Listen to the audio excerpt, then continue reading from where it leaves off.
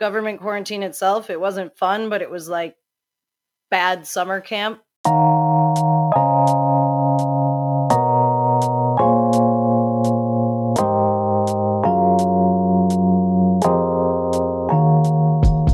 Alex Tat, and you're listening to Abroad, a lifestyle and culture podcast for those who choose a life abroad or for those curious about the international life. Today, we are joined by Mariana Daniels, an elementary school teacher currently based in Vietnam. We talk about her transition from Madison, Wisconsin to French Canada to Saigon, how she immerses herself in the community there, and the changes she has seen in the rapidly developing Southeast Asian country. Also, we unpacked a BBC report of Vietnam's success in managing COVID-19 and Mariana's own personal experience with state-mandated quarantine.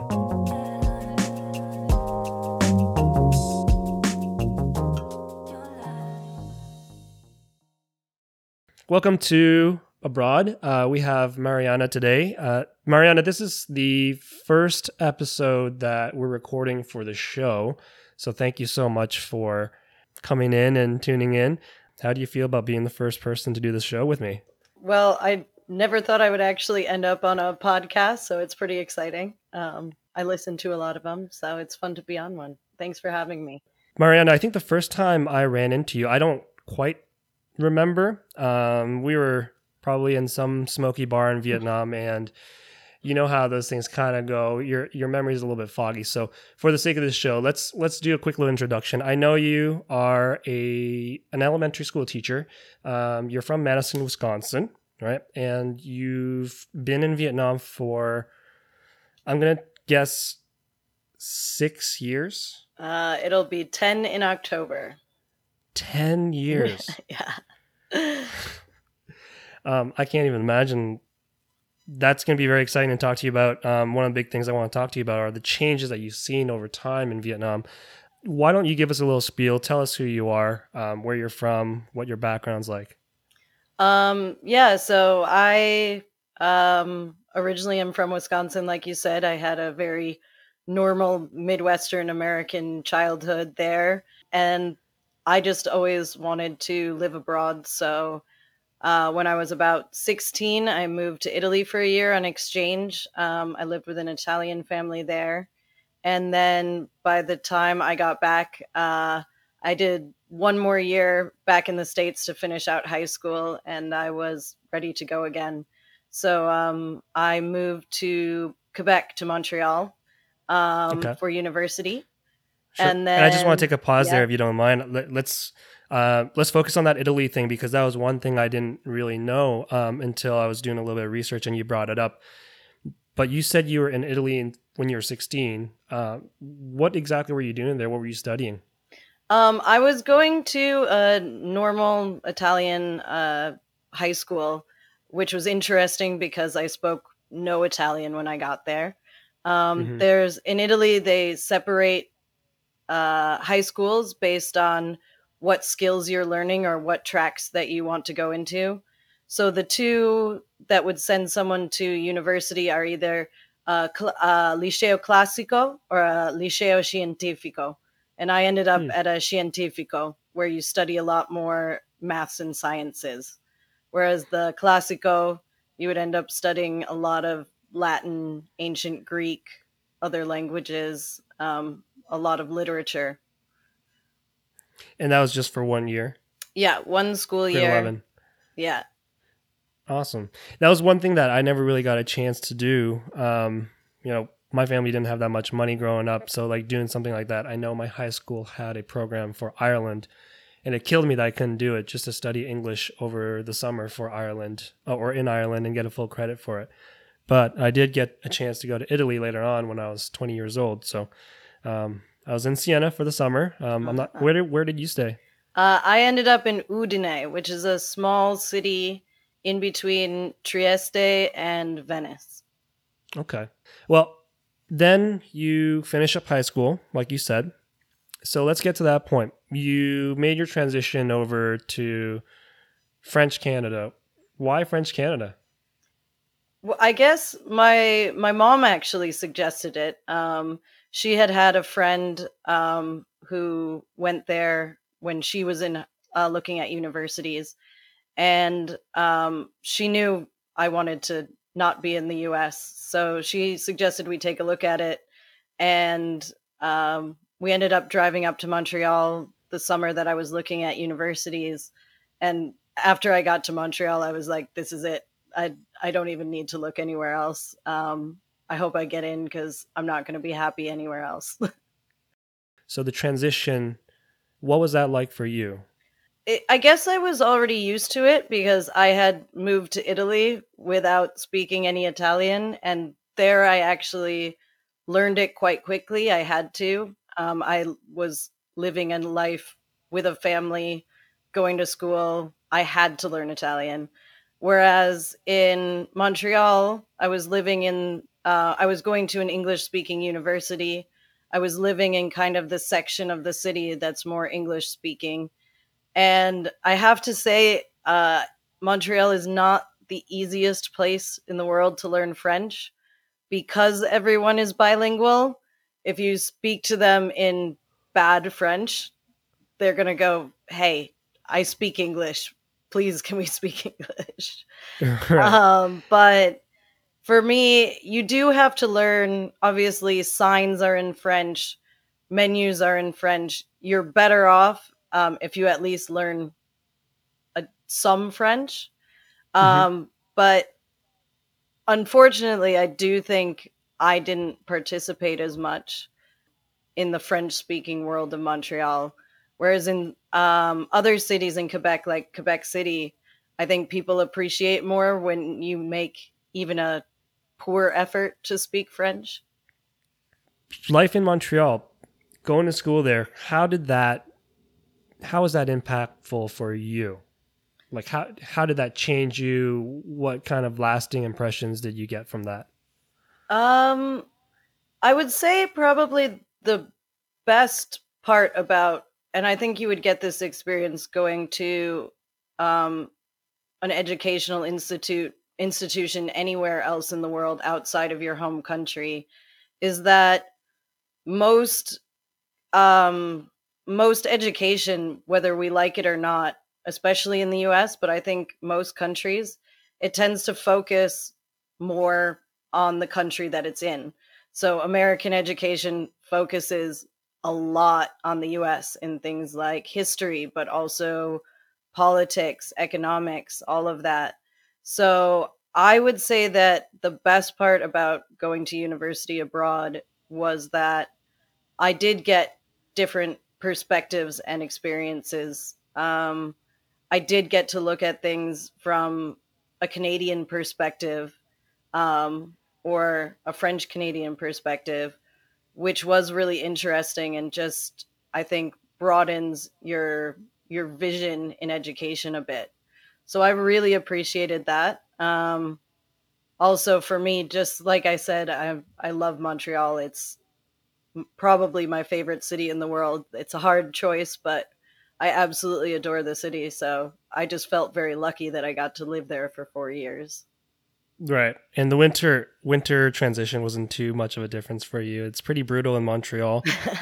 uh, the winds, the winds were pretty intense. Yeah. Wisconsin gets cold, but Montreal is kind of on a different level. I had to Yeah. buy the like mini mountain climber like crampons that you put over your boots because I lived on a hill and Oh yeah. otherwise I'd just slide down the hill. But it was worth it. Gotcha. Somehow or other, it's worth it. Now you went to McGill. Did you do and you're a licensed teacher? Did you do your bachelor's of education there? In Canada, the in order to become a teacher is a little bit different. So walk me through your flow in becoming an international school teacher from there. So actually, when I was in university, I never imagined that I was going to be a teacher. I actually studied international development, which Hmm. is it's based in economics, but it has a lot of history, anthropology. I thought I was going to work for an NGO or the USAID, our development department in the United States, or the UN or something. Um, but it just didn't turn out that way. I wasn't really sure what I wanted to do in life after I graduated university, and I kind of just booked a one-way plane ticket to Vietnam, and that's where I figured out that I wanted to be a teacher. Okay. Very similar to my experience there. I actually want to be a lawyer, just kind of, push my mom's expectations back. She was always like, well, why don't you become a doctor? Why don't you become a professor? Why are you studying history and English? Like, what are you going to do with those degrees? And so I kind of said, like, well, I'll do law school. I'll do the LSAT. And it's just kind of trying to push her back and back further and further from like this overbearing tiger mom experience. But Vietnam was where I kind of found my passion for teaching and try to get licensed, or I did get licensed there. So let's get on to Vietnam then. You took a one-way flight to Vietnam.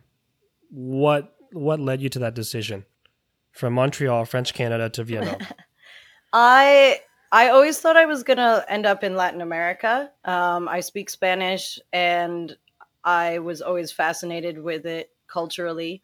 And I spent 6 months in Ecuador studying abroad in university, and I loved it. And it's fantastic. I loved everywhere I went in Latin America, but it does have its issues, especially with security. I went to a Thai friend's wedding in Thailand my last year of university, and it kind of just was a wow moment for me. I hadn't really thought about Southeast Asia before, Sure. and I realized that it had a lot of the things that I loved about living in Latin America and in developing countries, but was much safer. Mm-hmm. So I kind of picked Vietnam. I guess I was like, it's the place I love the food the most. So, so I bought a one-way plane ticket there. I'd never been. I didn't know anyone, and I didn't have a job, but Wow. it just seemed like the right thing to do. Everyone, my family and friends, thought I was pretty crazy at the time. Sure. But it's 10 years later, and it all worked out. So I have no regrets about that. And yeah, when I got off the plane and was sitting in the back of the taxi going to the hotel I'd booked for 2 nights, I definitely had a moment of, what have you done? Like, why, what were you thinking? But it was the best choice I've made in my life. I regret absolutely no part of it. So I'm going to ask you that question again. What were you thinking? You didn't have a job. You bought a one-way flight by yourself. What was your plan when you got there? Like, were you going to try to pick up a job there? Did you have money saved up from before? Like, what was going through your mind? I had a bit of money saved up from a summer job. So I had enough cushion to get started. And I knew my mom would lend me money here and there if I got into serious trouble or would help me get back home. So Sure. I definitely had family support that could help me get back if I needed to. But I just figured I had one of those 100-hour TESOL certificates that so many people who come to Asia have, of the backpacker teachers and things. And I just figured I'd find an English teaching job somewhere. For sure. Same pathway here. Kind of landed there. Didn't really have a job lined up. Did my TESOL certificate. So I definitely hear you there. But 10 years later, that's let's talk about that. Let's talk about your 10 years in Vietnam. Yes. What did your days look like? Let's talk about early on, because I had no idea you had been there for so long. All this time I thought 5-6 years Mariana's been there. But 10 years early on, what was that like? What did it look like? I would say back then I was definitely spending a lot more time. I was living then in the central city, so I was living in District 1 down an alleyway. I would say I was living a much more Vietnamese style life. living in a house with some other expats, young expats, in an alleyway. You have your soup lady down the street and the smoothie lady who's in your alleyway. And because I was most English teachers, you don't make a lot of money, but compared to a Vietnamese person, you're doing quite well. So if you're living a Vietnamese style life, it's quite easy in the beginning. And I was only working about 20 hours a week. So I would mostly, drive my motorbike around the city with some friends and stop at a little outdoor coffee shop with plastic chairs and tables by the river and stuff. So yeah, it was quite a fun, happy time. A lot of beers in Boy Vienne. Yep. Yeah. As that seems to be like everyone's baptism there for the first few months is you just sit down on one of those little stools. How is Boy Vienne nowadays anyway? To be honest, I have not been since lockdown, so I'm not sure exactly what it's like now that all the backpackers are gone. It's definitely changed massively. I mean, it used to be mostly just foreigners at small little kind of mom and pop places, and now there's huge beer clubs and nightclubs, and it's actually a lot, at least at last time I was there's a lot more Vietnamese than when I originally first moved here. Mm-hmm.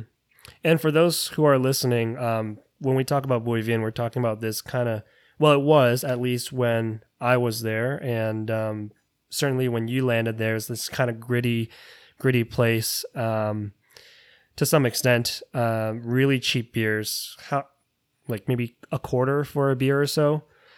Depending on where you went, yes. I'd say now it's probably about $1 to $1.50 a beer. Yeah. And you'd have these tiny little chairs that would, if the wind blew a certain way, it would crack and you'd fall over, or, but it was a nice kind of little initiation into Vietnam. And the last time I went back, I think it was about 3 years ago. I went back to get some things there and just to visit some friends and some old students. But you're right, it has changed a lot. Even then, and there are all these glitzy stores and some nightclubs and some nice coffee shops, and I don't think those stools are really as big anymore in terms of how expansive they were. I think they've kind of been pulled back a little bit. Yeah, it used to be most of the street at night, at least. Yeah. But you can still find that kind of vibe at different places. It's just a lot of it's gone more upscale and bigger. There's more money in the area. Sure. Absolutely. So that was life back then for you, but working about 20 hours a week, living with other young expats. What about now, 10 years later? What is life looking like for you? Well, for me, I've certainly changed a lot. I went back to school online. As I started teaching and ended up in elementary school, I realized I really enjoyed teaching. So I went back and did my teaching certification online, and ended up then moving to an international school and teaching there, kind of, as they say, a proper teacher, but right. I think all teaching is teaching. And sure. Eventually I also got my Master's of Education as well, also online, still living in Vietnam. And now, thank you. Now I definitely live the more upscale expat life. I've moved to Thao Dien, which is the wealthier expat district of the city. That's right. Where a lot of the international schools are, the fancier international schools. So yeah. And that's where your school is at too, the American school? Yes. It's in District 2. It's no longer in Thao Dien, but it is in District 2. And yes, I suppose kind of moved up the expat ladder a little bit. Sure. The social mobility there. You're rubbing elbows with other diplomats and oil executives that happen to work there. We know as expats living abroad that your friends kind of come and go. And it's kind of one of the sad realities about living abroad, especially someone for you who've been there for 10 years. You've had a lot of groups of friends come and go. Can you speak a little bit more about that? Because we've had some mutual friends. I know you were friends with Kian, and you went to visit him not too long ago, I think, or you happened to cross paths with him. Yes. And he was a great guy, also living in Vietnam for a few years. What's that like to have your friends come in? You establish this really strong bond, this relationship with them, but there's that high likelihood that it's not very permanent. Yeah, I think it's something that you get used to and you get better at over time. Obviously, if you've been friends with the same people for 25, 30 years, it can be really hard to imagine not being able to see your friends all the time. But we are lucky to live in an age where we do have pretty easy communications across any amount of distance. So you know that you're not going to never see them again. And living and working as an international school teacher, we're lucky enough to not only have usually the disposable income, but also a large amount of time off. So in general, I'm able to see a lot of the people who matter most. Now, there is a lot of the friendships that come and go because you know that people are going to be coming and for short periods of time and leaving again. So there are people who you know eventually you're never going to see them again, and I think you just come to accept the time that you have with them and enjoy it. And then if it turns out you're never going to see them again, that's just how it is. Um, and obviously the ones who matter a bit or who stick, um, you find a way to see them and stuff. I mean, yeah, I've seen Kian and Linda in Ireland twice since they left. So um, yeah, you just figure out ways to see people. Let's pivot now to this community that you've kind of gotten yourself into. Communities that kind of help support you.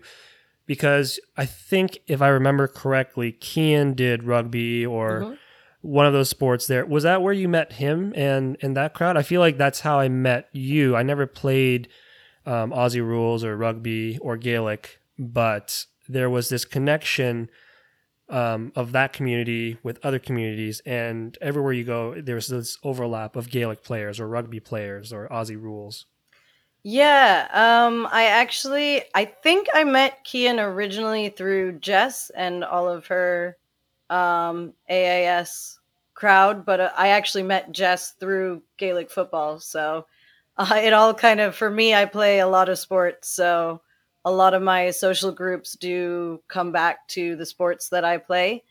Um, and I do think for a lot of expats, it's a really great way to find connection.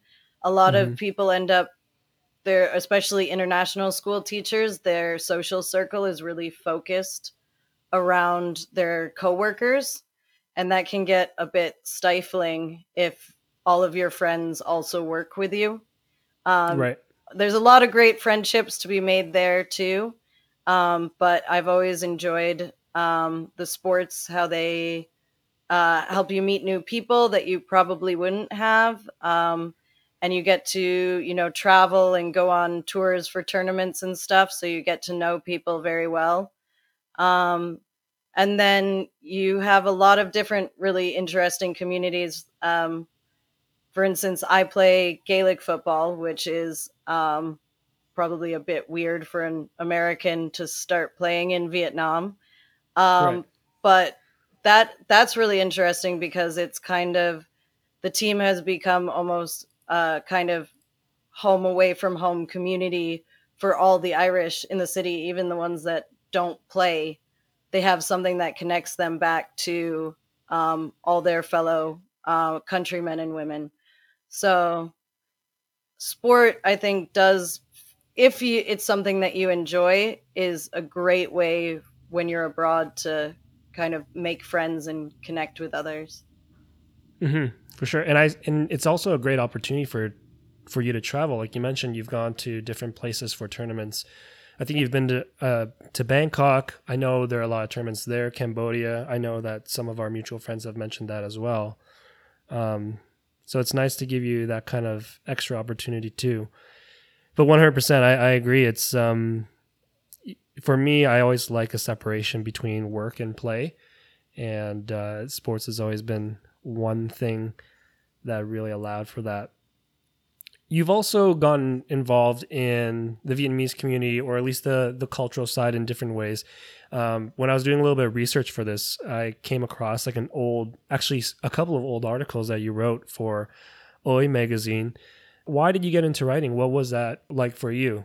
That was back in my English teaching days. I had a fair amount of time, and a long time ago, I definitely, I mean, even still today, writing is just something that I enjoy. And it was definitely a path that I had wanted to just try out and see how it went. I think it's something that I would also like to get back to in the future, but the editor at Oi, actually a friend of mine, suggested that I contact them if I wanted to do some writing. And the editor at Oi was kind enough to give me a chance. And it was exciting because to work for, it's quite a good magazine. I like what they write about, and I think it's a good place for people to learn about different businesses and things to see and do in the country. And they're still in production, right? They're still in operation? Yes, they are still in operation. And it's definitely, if you're in Vietnam, worth a read just to learn more about the country and Saigon.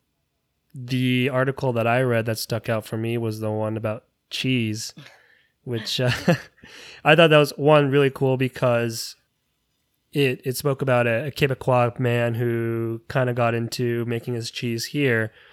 And then that connection you have to Quebec yourself, going to school in McGill.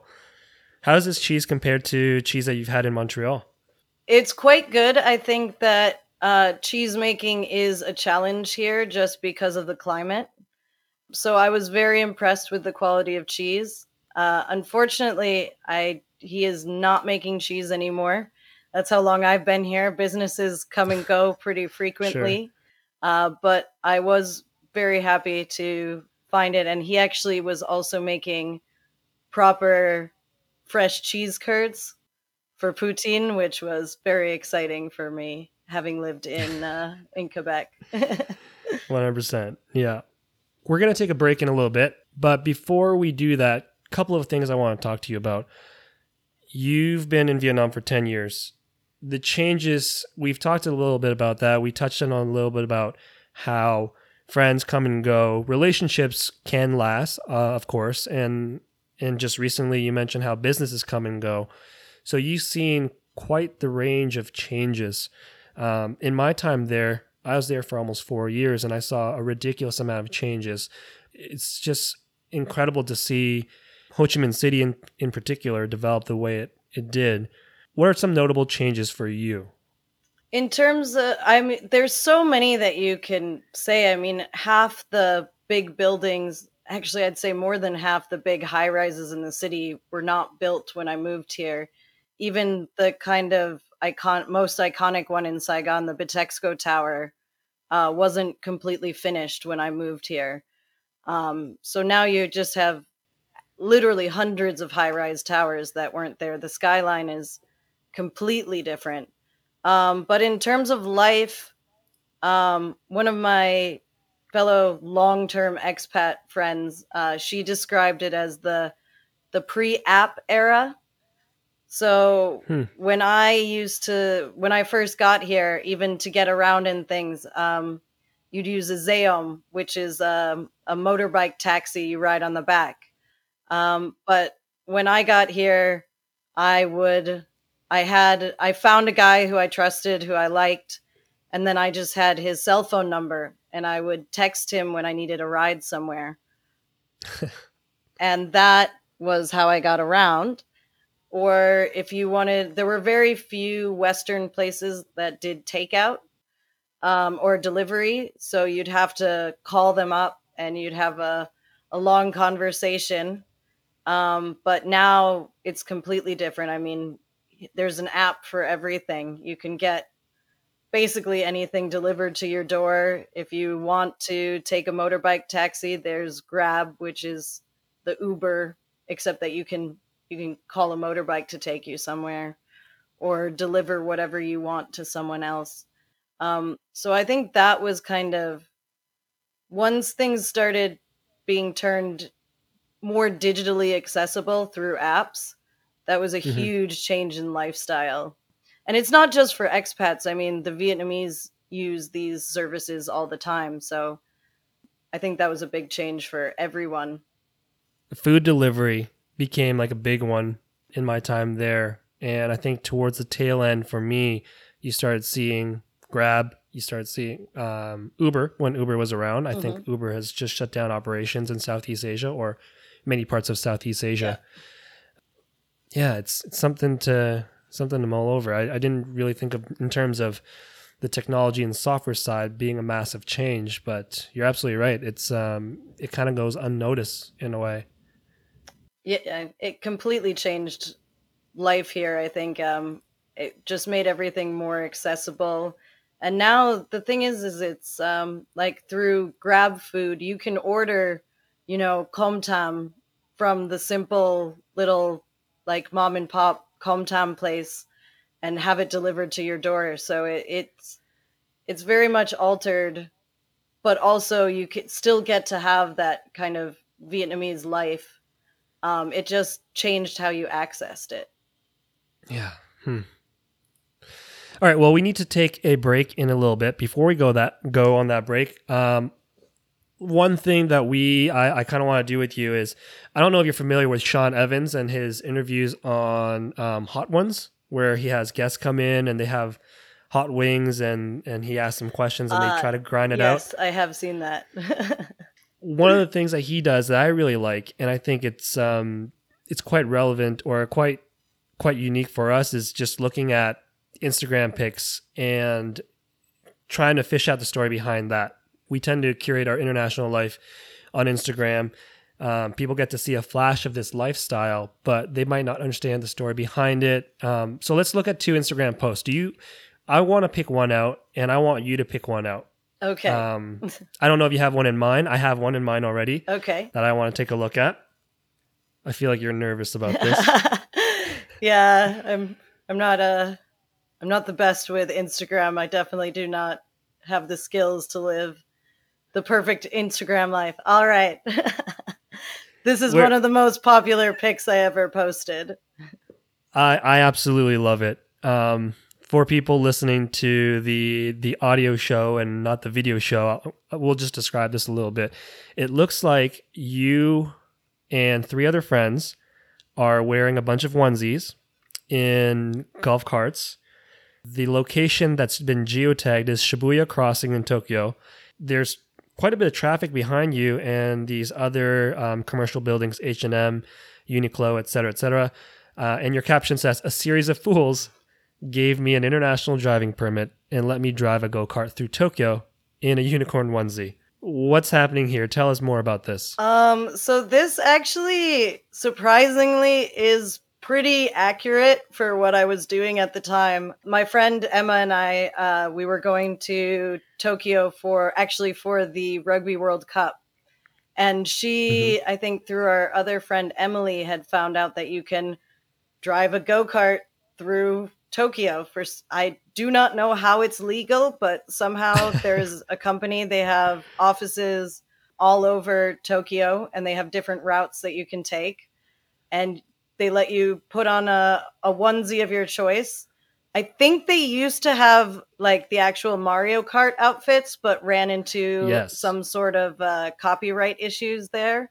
So now you just kind of have different generic onesies.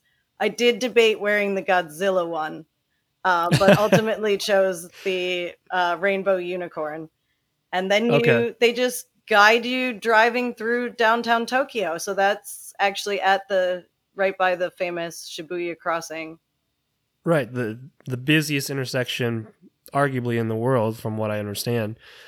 And what's the pace of traffic like? Are you holding up traffic? Are you keeping up with the pace? Like, that's what I want to know, because it seems like quite edgy. It's Tokyo. People are definitely going around you, but it is Japan, and people are pretty polite, respectful drivers there. It's a little bit edgy at times. You get pretty close to cars and stuff. I think I was most worried about driving next to some of the nicer cars, just because I was like, I don't want to be the person who drives a go-kart into a Maserati. But Sure. That would be tragic, yeah. But yeah, it's a lot of fun. I definitely recommend it. You do have to get the correct form, because there's actually two different international driving permits. I had to send away to the US to AAA in the US. I think Emma did the same for Canada. And they had to send us a paper driving permit. They wouldn't accept any sort of plastic cards. So I don't know why. You just have to make sure you have the correct international driving permit, and then you can drive a go-kart through Tokyo. Well, it looks exciting. It was one of those things I had seen other people do. And like you mentioned with the Mario Kart thing, that looked really exciting. But it's unfortunate that that might not be available anymore. It's definitely a life goal for me. All right. Do you have a picture that you want to share? I actually, I had looked at some of mine. I'm a bit more private. So I wasn't really sure which one I wanted to pick. But in the end, I think I want to pick actually one that I was tagged in. Okay.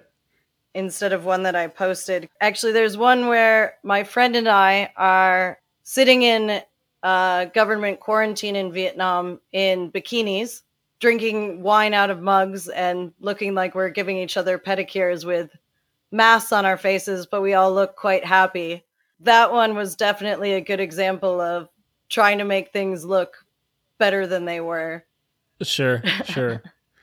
And you mentioned that was taken during quarantine. Yes.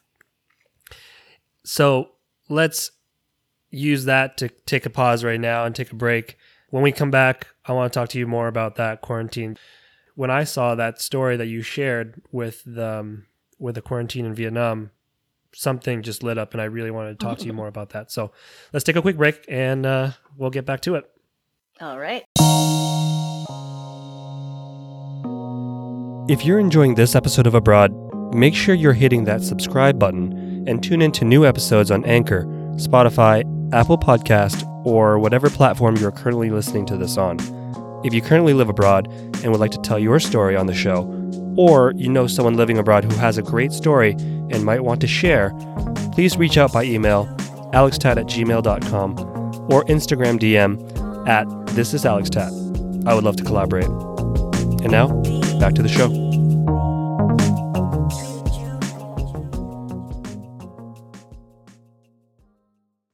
So we're back for part 2 of this episode with Mariana. You mentioned that you and your friend were in quarantine. And that's one of those things I want to talk to you more about. When you shared that story online and I saw it, something just kind of went off, and I really want to talk to you more about that, because reading up about Vietnam, several articles have popped up on CNN, on Channel News Asia, on BBC, and there's one particular article, and this was written about a little over a month ago, how overreaction made Vietnam a virus success. And we're not going to talk too much about the policy and decisions too much, or in depth rather, but what you experienced, and a little bit of how Vietnam is kind of handling this issue. I guess maybe I should say a little bit about what life is like here today, because Vietnam has had a completely different experience with coronavirus and COVID than probably anywhere else in the world. I mean, today the borders are shut, so there are no commercial flights into the country. There are some repatriation flights, but pretty much the borders are completely shut. Those who are allowed in have to do mandatory 14-day quarantine in a government center. There is no coronavirus in Vietnam. So we have been living pretty much a completely normal life since the end of April, basically. So restaurants are open, bars are open. I've been to 2 soccer games in a stadium. I Sports saw are that. on. Yeah. So there's concerts. There's life is pretty much back to normal here. We can do it without any worries. Even people have kind of really stopped wearing masks in public, or not stopped, Hmm. but really reduced it. This being Asia, when this outbreak happened, people started wearing masks voluntarily, pretty much right from the beginning, way back in January and February. Sure. And it's pretty common to wear masks in general, right? Oh In yeah, that part of the world. completely normal, but we've basically gotten to the point now where you don't really have to. I always have one in my bag still, kind of out of habit, I guess. Life here is basically completely normal, which I realize is very lucky compared to a lot of places in the world right now. Right. So let's rewind the clock a little bit. When this started developing, I mean, Vietnam shares a very large border with China, and the first cases kind of started cropping up around, I want to say, end of December, early January. Hmm. And if I remember reading the article correctly, 1 or 2 cases from Wuhan came to Vietnam. One gentleman went to visit his son. I think that was how the story goes. And then the Lunar New Year holidays, Tet, that happened at the end of January. And from then on, Vietnam kind of did its thing. It didn't go into a national lockdown, from what I understand. But what can you tell me about some of the steps and actions that Vietnam took at that time? Because it was quite early on. Yeah, they really started planning and preparing in ways that probably I didn't even see at the beginning. But really right away, I think the government definitely, Vietnam suffered quite badly in the SARS epidemic. So I Right. think that kind of primed the government to respond uh, very, very actively right from the beginning. So I actually went on Tet lunar holidays. I went to South Africa for a friend's wedding. Hmm. And my last weekend there, I got an email from school that said schools were shutting down. At first, it was for a week, 2 weeks, then it was 3 weeks. So we shut down schools from the 1st of February after everyone got back from Tet holiday. And when you say shut down school, what did that entail for you? Because some schools went into shutdown, but I imagine that the school that you're working at, where you're serving more privileged students and more privileged families, shutdown looks a little bit different. Yeah, we moved to e-learning. So that was definitely an adventure. Obviously, I think schools around the world are trying to figure this out, or went through this. We went to e-learning and had to figure out what that looked like. I ended up doing e-learning from the 1st of February until the end of April. And then that's when schools actually reopened in May. But we went to e-learning, and there was basically, in that first wave from China, there were about 23 cases in the country, but the government was able to contain it. And it was interesting as a foreigner because you don't always know what's going on. We started hearing kind of rumors that the government was building, military hospitals and quarantine centers. And originally, we kind of thought, oh, this first outbreak must have been worse than the government was saying. But after that, we had about 22 days of no cases. And then what happened actually, and I guess they were focused on containing the outbreak from China. And I think what no one really expected was then Vietnamese started coming back from Europe, and it actually came back with people who were coming back from Europe. And I think that was what nobody in the world really expected to happen, because everyone kind of thought it was all coming from China. Right. For a long time, life was still pretty normal. No, we weren't working, the schools were closed, but pretty much everything business wise was open, maybe with some more precautions. And it was in, I would say, the beginning of March when things started going a bit haywire with people coming back from Europe and maybe not doing the voluntary self quarantine that they were Mm-hmm. expected. And so there started to be more cases and things started to be spreading. And that's when things got a little bit more intense. And then they Hmm. got really intense for a few weeks because at that time, again, all the bars and restaurants were open. And around what month or when was this when things were coming back from Europe? That would be I'd say the beginning of March, maybe the end of February, but the beginning of March was when things started getting definitely more intense. People started getting a lot more worried and scared. Sure. And I couldn't help but notice that you said things like thought people thought this. What was in your mind, what was the level of trust in what the government had to share and the data that was coming out or the information that was coming out? Now I would say I do pretty much trust the data. At the time, I think people weren't really sure. I Hmm. definitely wasn't completely sure. I mean, it's interesting here because it's completely different how information is shared compared to how it would be back home. I mean, Hmm. at times I mean, you don't have privacy rights in the same way. So everyone, they wouldn't necessarily share people's names, but you'd have so much identifying information, uh, gender, age, location. Some lists were circulating with people's passport numbers and things on them. And Wow. the Vietnamese kind of digital sphere has a lot of private sleuths who, if even if the government hasn't put out the information, eventually all of people's information gets out onto the internet about who had it. Hmm. It was interesting because there isn't always trust in the information, but I think now that we've come out the other side, it was actually fairly honest and complete. And that makes me think of the idea of overreaction because in my mind, you know you're successful in dealing with a global pandemic or anything of this nature when people are saying there's an overreaction, right? That's kind of like the downside of it, right? People say, well, we kind of overreacted. Well, it's hindsight's hard to say.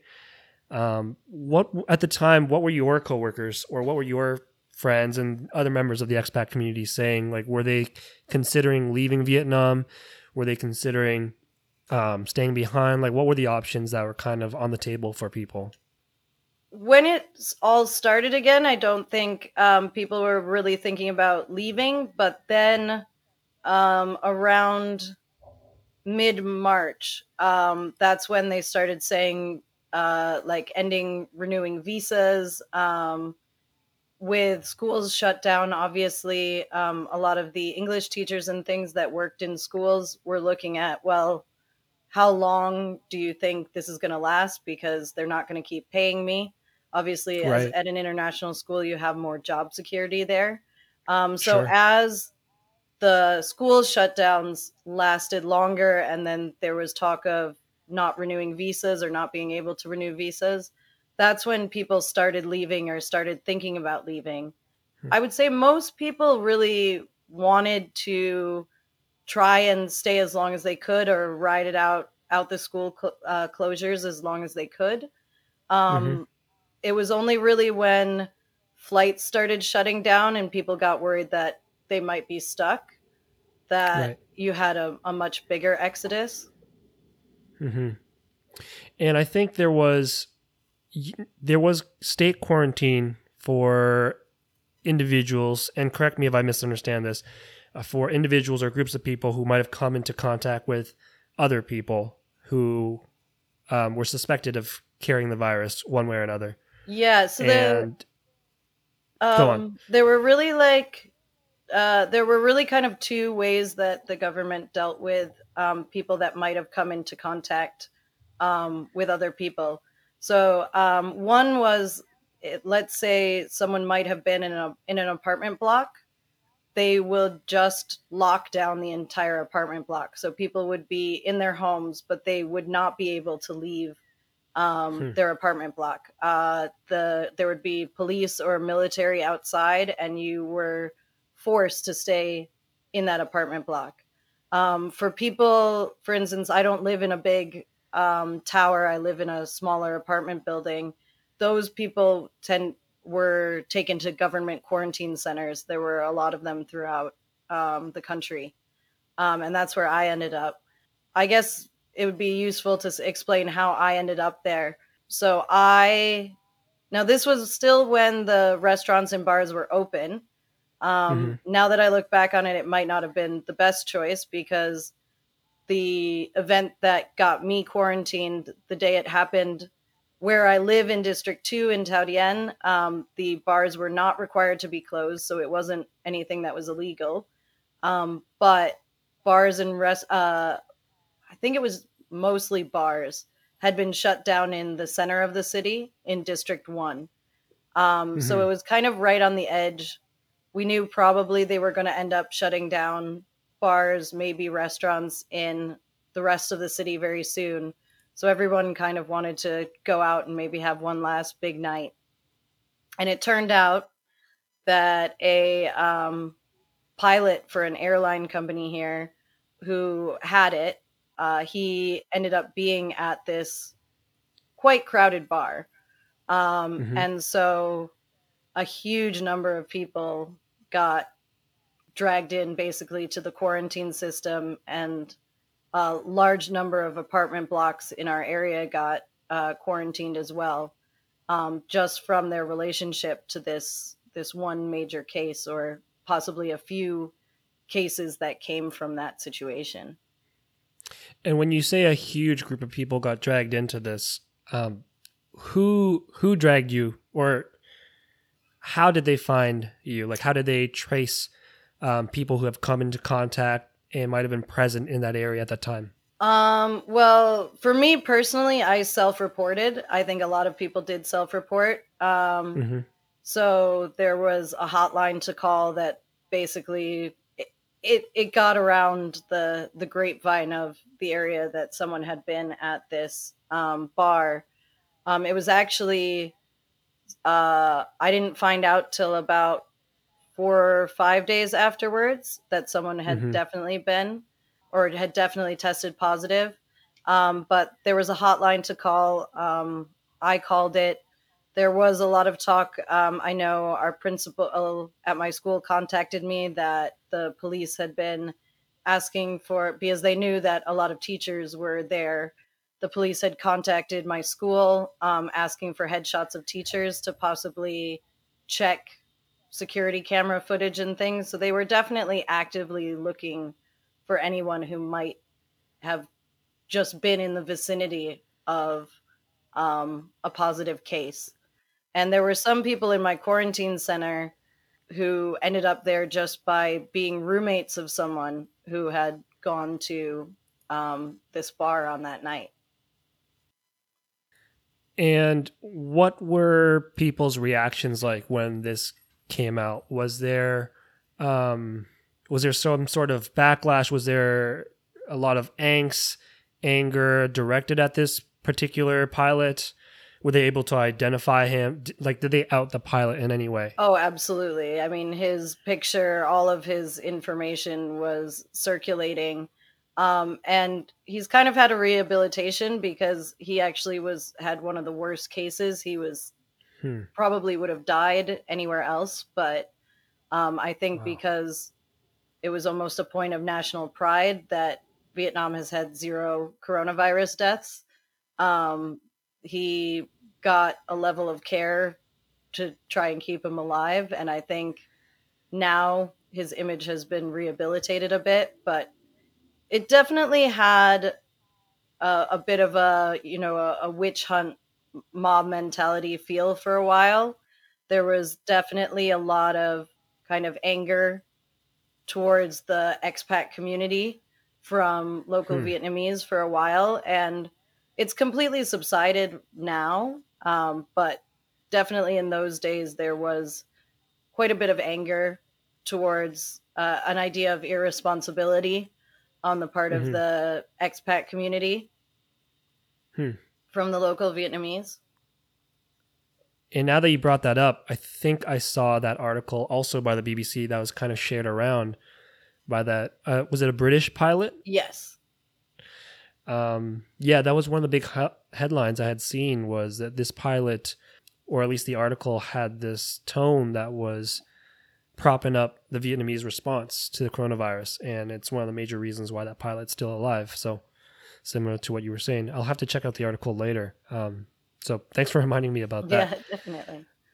Let's talk about your personal experience. When you self reported, you were taken into, or you went to a quarantine center that had been established all over Vietnam. What was that like? What was the process? Who else were there with you? Well, it was at first it was pretty nerve wracking when I found out.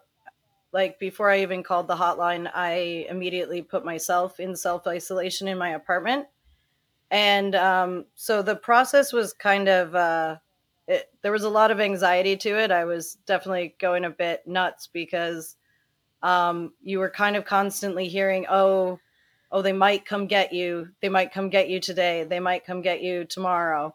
And obviously, because of language barriers, and I think it was a bit chaotic at first, the Mm-hmm. response, trying to figure out what they were going to do with all of these people and where they were going to send them. Um, and maybe not trusting that people would self isolate properly and wanting to test people. So I was kind of hearing, I spent 11 days in isolation in my apartment, kind of hearing, oh, they might come get you.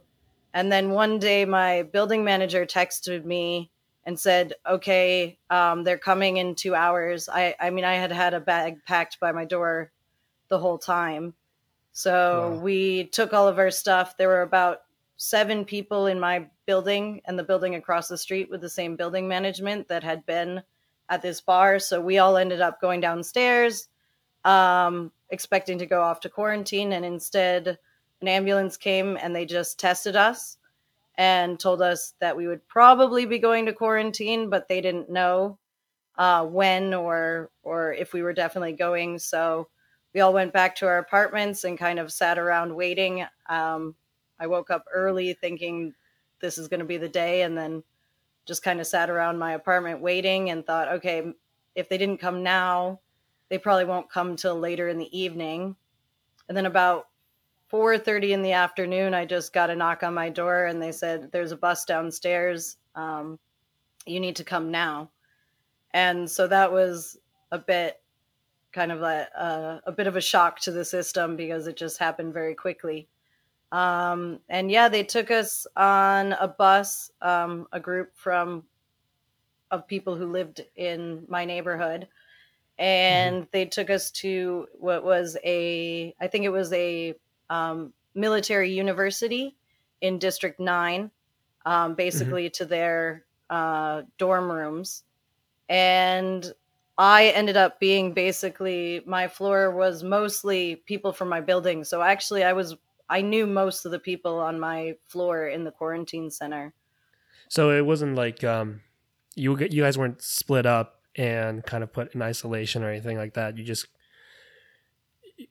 put in a center altogether. Basically, yeah, what it was kind of, yeah, like dorms. We could move around between the rooms and stuff, and um, so we weren't separated or completely isolated on our own. My center was decent. I mean, it wasn't ideal. It was, obviously, there's no aircon, there's no internet and stuff. So it was, they hadn't had time to prepare it. So when we got in, it was quite dirty. But they gave us cleaning supplies the next day. So it wasn't ideal conditions, but ours wasn't too bad.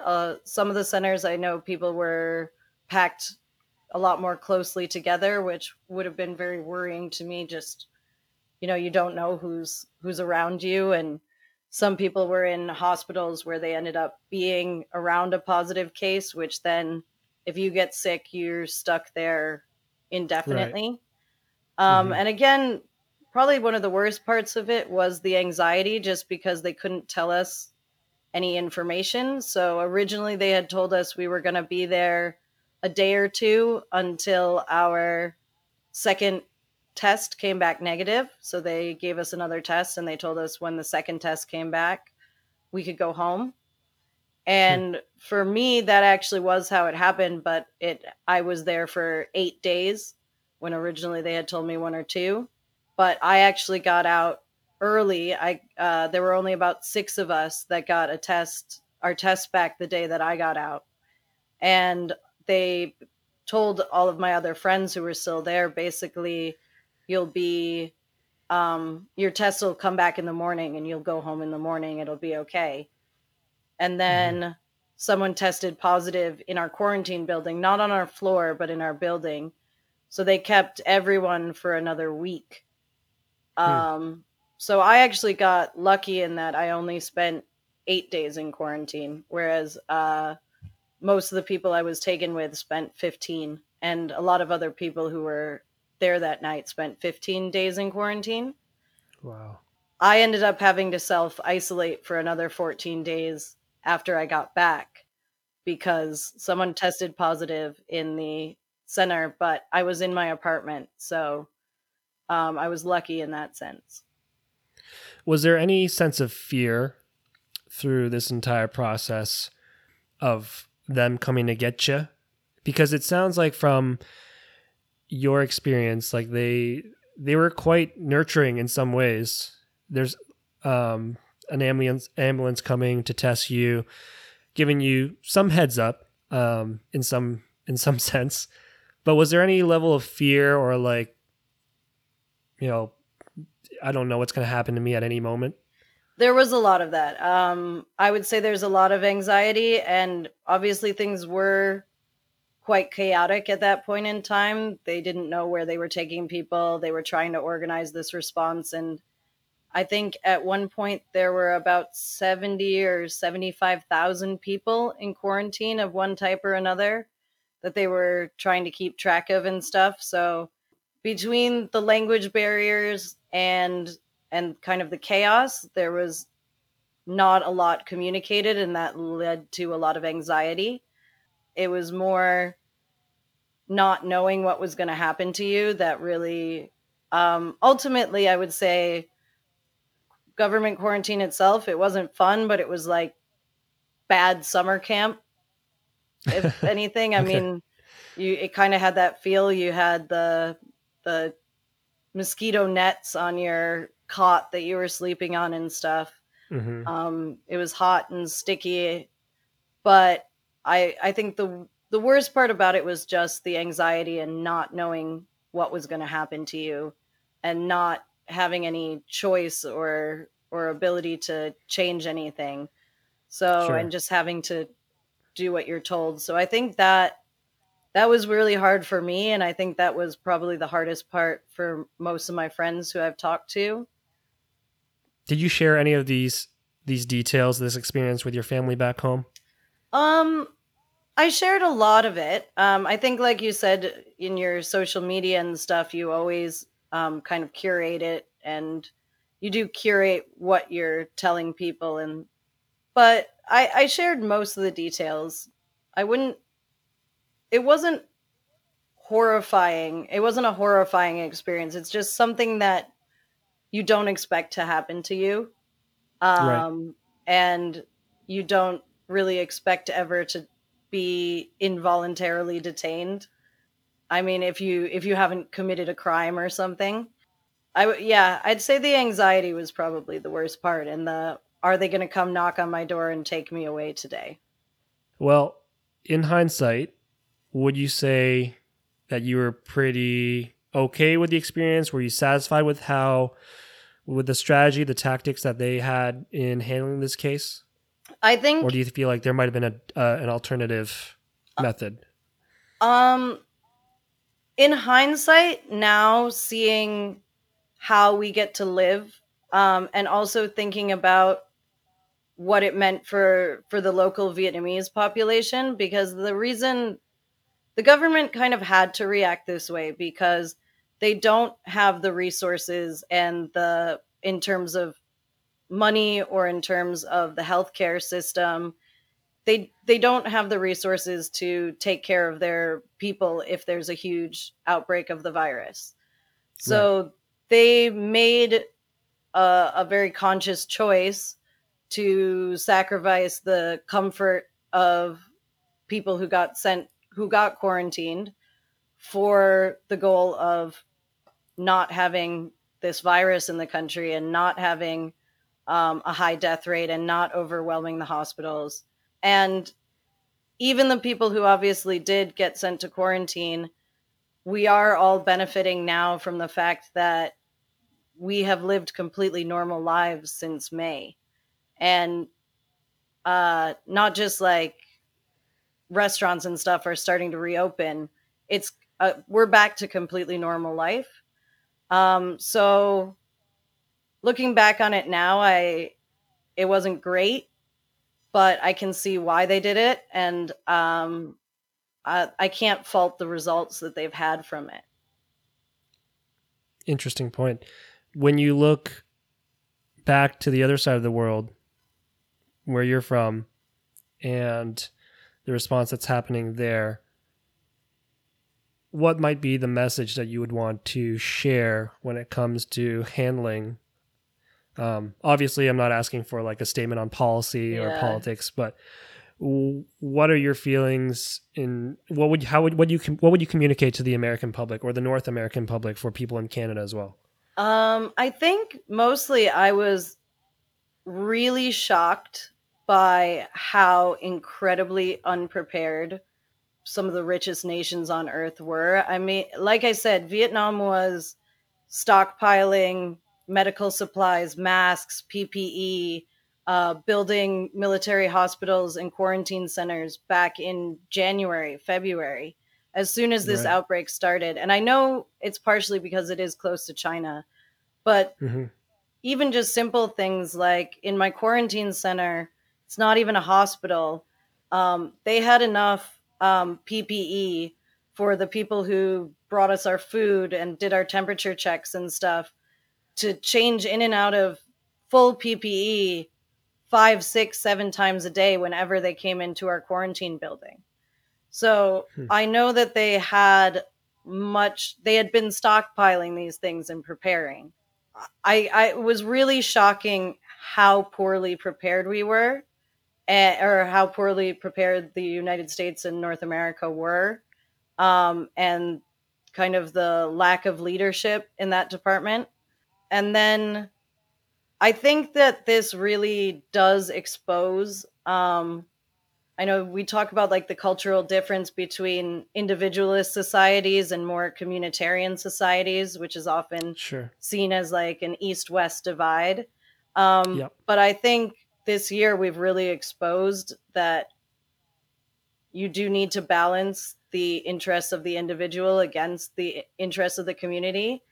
Mm-hmm. And sometimes you do have to give up a little bit of personal liberty. I'm not saying that we should ever be sending people to government quarantine centers in the United States Mm-hmm. or Canada, but there is a balance that people need to have and be responsible. And it's from here, it's very, very shocking to see how the issues of wearing a mask in public has become a political issue and something that people are so passionately against.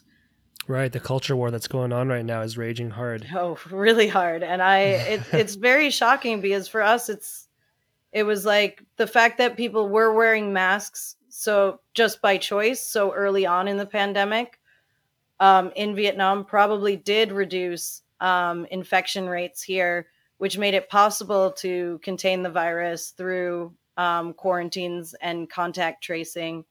And they're still doing it. I mean, there was a false positive just yesterday or the day before here in Tao Mm-hmm. Dien, And it turned out to be a false positive, and it's all right.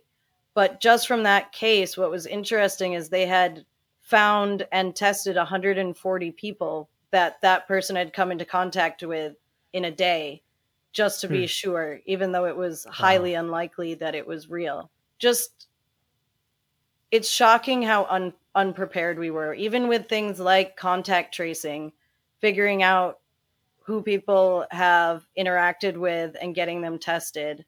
It's so vital to protect the people around you. And right. I mean, I'm fine here, but now I look back and I'm worried about my mom who's older, and I know this isn't going away for a while. It's just, I guess what is most interesting is I talked earlier about the pre-app era and how I had a Zaom who I would call, who I still am in contact with. I still use him to drive me around the city sometimes because we just have a great relationship. He's a really wonderful man. He still messages me maybe once or twice a week asking how my family is in America because he's scared for them. So that's amazing. Yeah, people in Vietnam, and he's not a rich guy. He lived through the war. Sure. He's an older guy, and he lived through the actual war, and he's messaging me asking how my family is because people here are shocked and worried about how badly it's going in America. Yeah, it's interesting how quickly that changed because for me, when we left Korea last year and